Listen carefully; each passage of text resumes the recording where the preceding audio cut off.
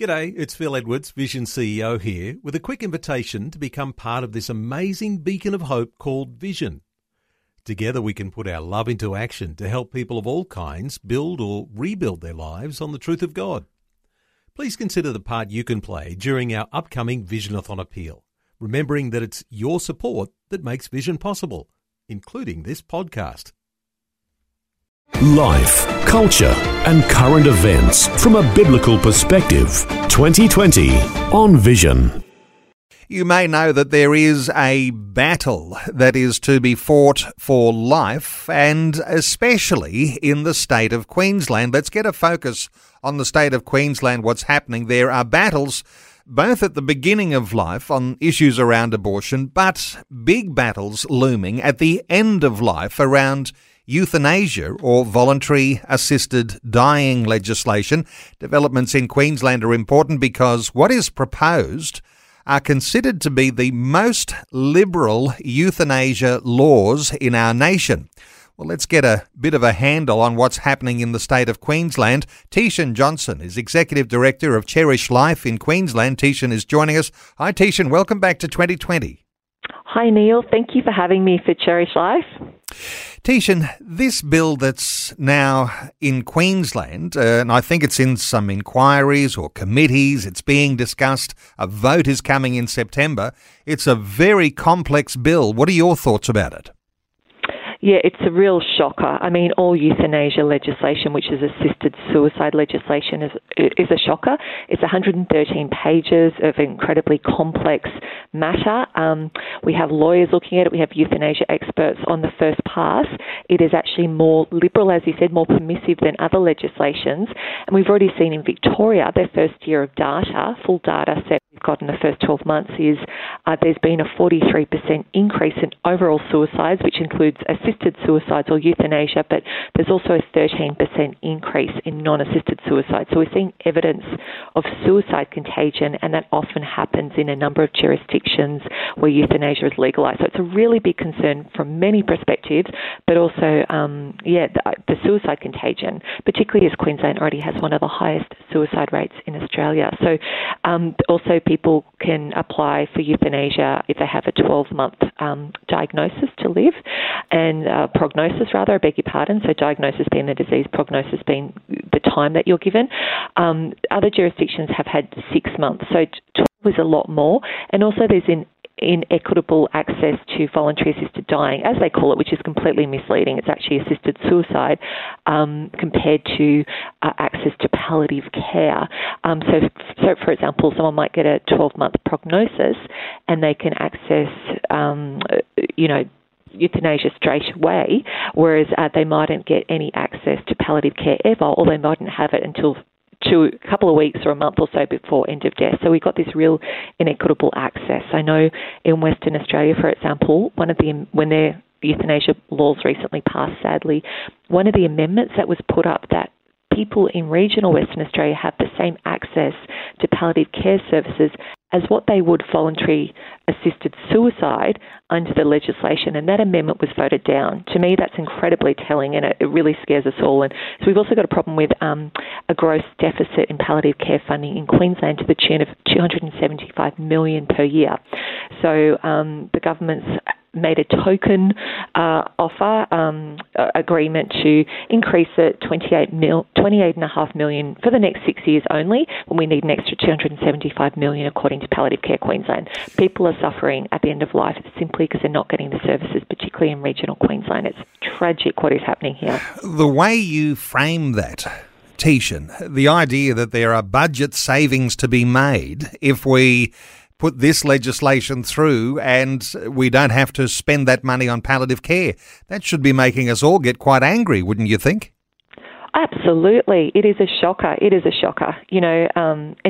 in the Queensland, the Courier Mail today, which is the News Corp paper for Queensland, they're talking about the pay rises that are going through for politicians and, the Premier and the Deputy Premier and this one and that one. So they're all going to have these ginormous pay increases.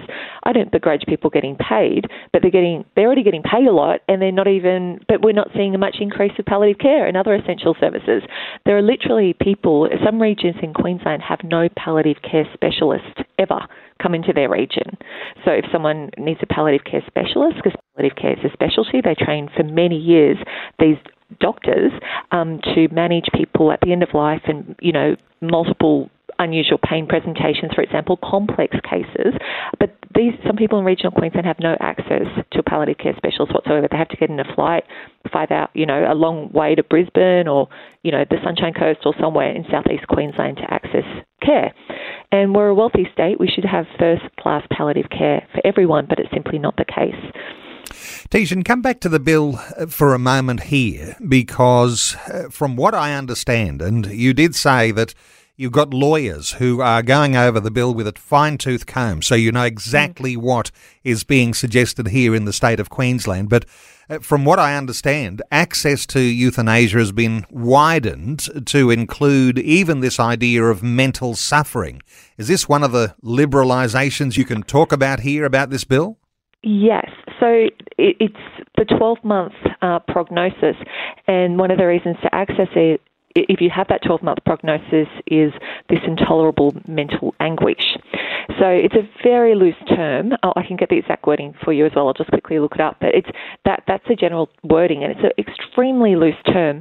And the thing is, there's also no requirement to be seen by a counsellor or a psychiatrist or a mental health expert of any kind, yet you can apply for euthanasia if you have this terminal illness or 12-month prognosis for mental anguish.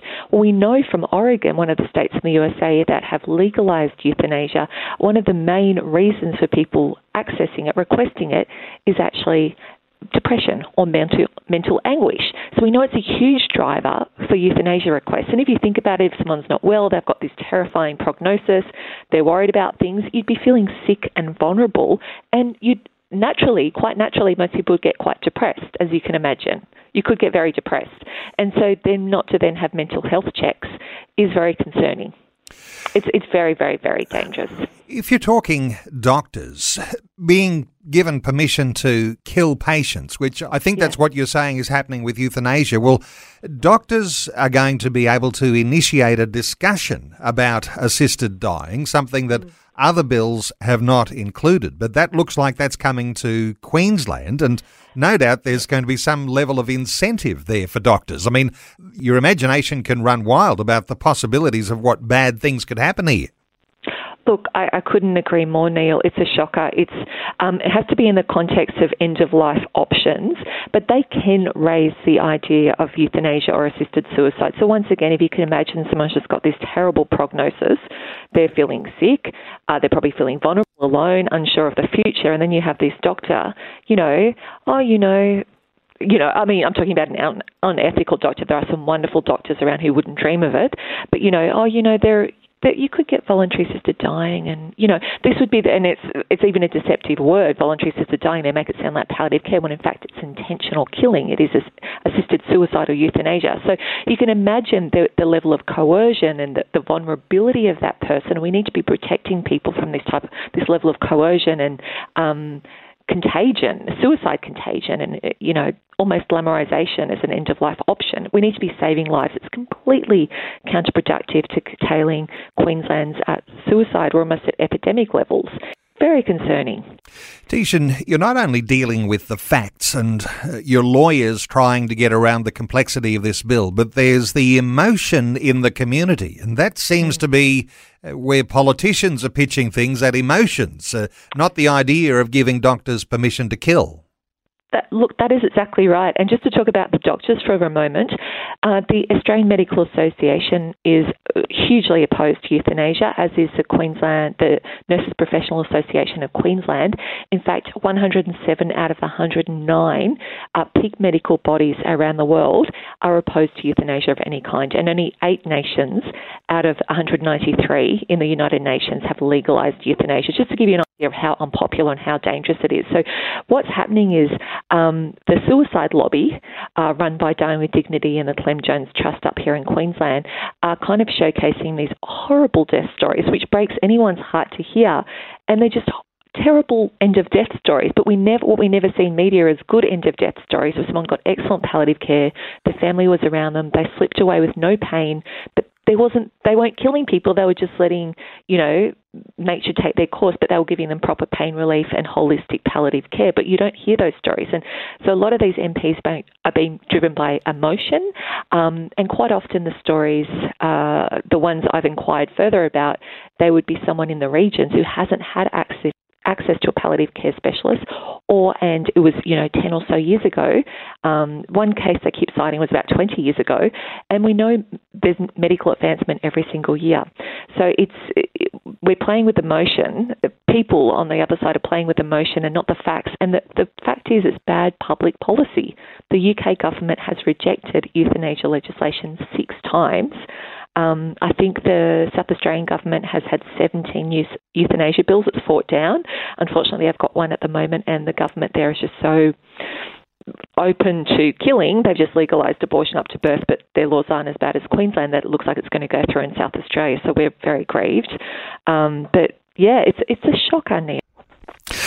It is dreadful, and listeners to our conversation today might be interested to catch up on the detail as it continues to come to light. I mentioned that there are a number of committees and consultation that's going on until September, when there'll be a vote in the state of Queensland. But to point listeners to the Cherish Life website, and no doubt when you've got more detail coming to light, you'll have a lot of understanding, a lot of ways of explaining this whole issue for people who want to follow it. Let me give the website, cherishlife.org.au, cherishlife.org.au, to follow what is happening, to monitor the developments, to understand the dreadful situation that's developing in the state of Queensland. Teeshan Johnson is the Executive Director of Cherish Life in Queensland. Teeshan, thanks so much for sharing your thoughts with us today on 2020. Thank you so much, Neil. Thanks for taking time to listen to this audio on demand from Vision Christian Media. To find out more about us, go to vision.org.au.